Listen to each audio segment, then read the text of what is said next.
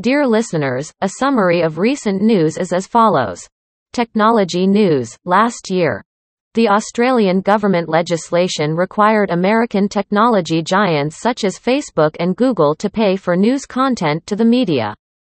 The Australian market found that for every $100 spent by Australians on online advertising, more than $80 went into Google or Facebook pockets. And other online platforms shared less than 20%. In order to make the competitive environment fairer, Australian authorities have legislated to require online platforms to pay for news content. At first, Google and Facebook refused to cooperate. Over time, they also launched a response. Google began to launch a new service, Google News Showcase, in Australia.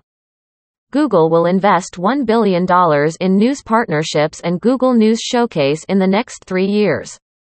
Google said it had signed agreements with nearly 450 publications in more than a dozen countries, the majority of which are local and regional.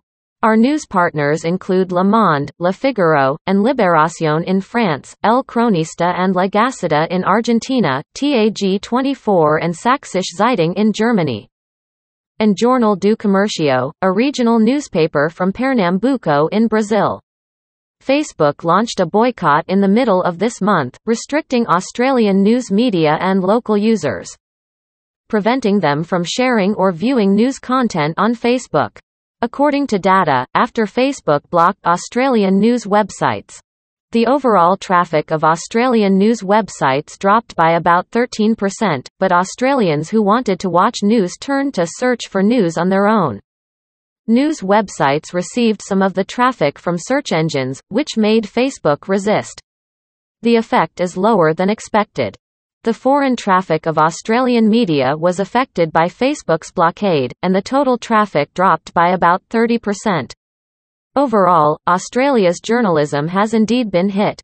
Recently, after several days of negotiations between Australian officials and Mark Zuckerberg, the two sides made concessions. The Australian authorities revised some of the terms and Facebook was willing to pay for the new media and lift the blockade. Dear listeners, the above is our news summary program.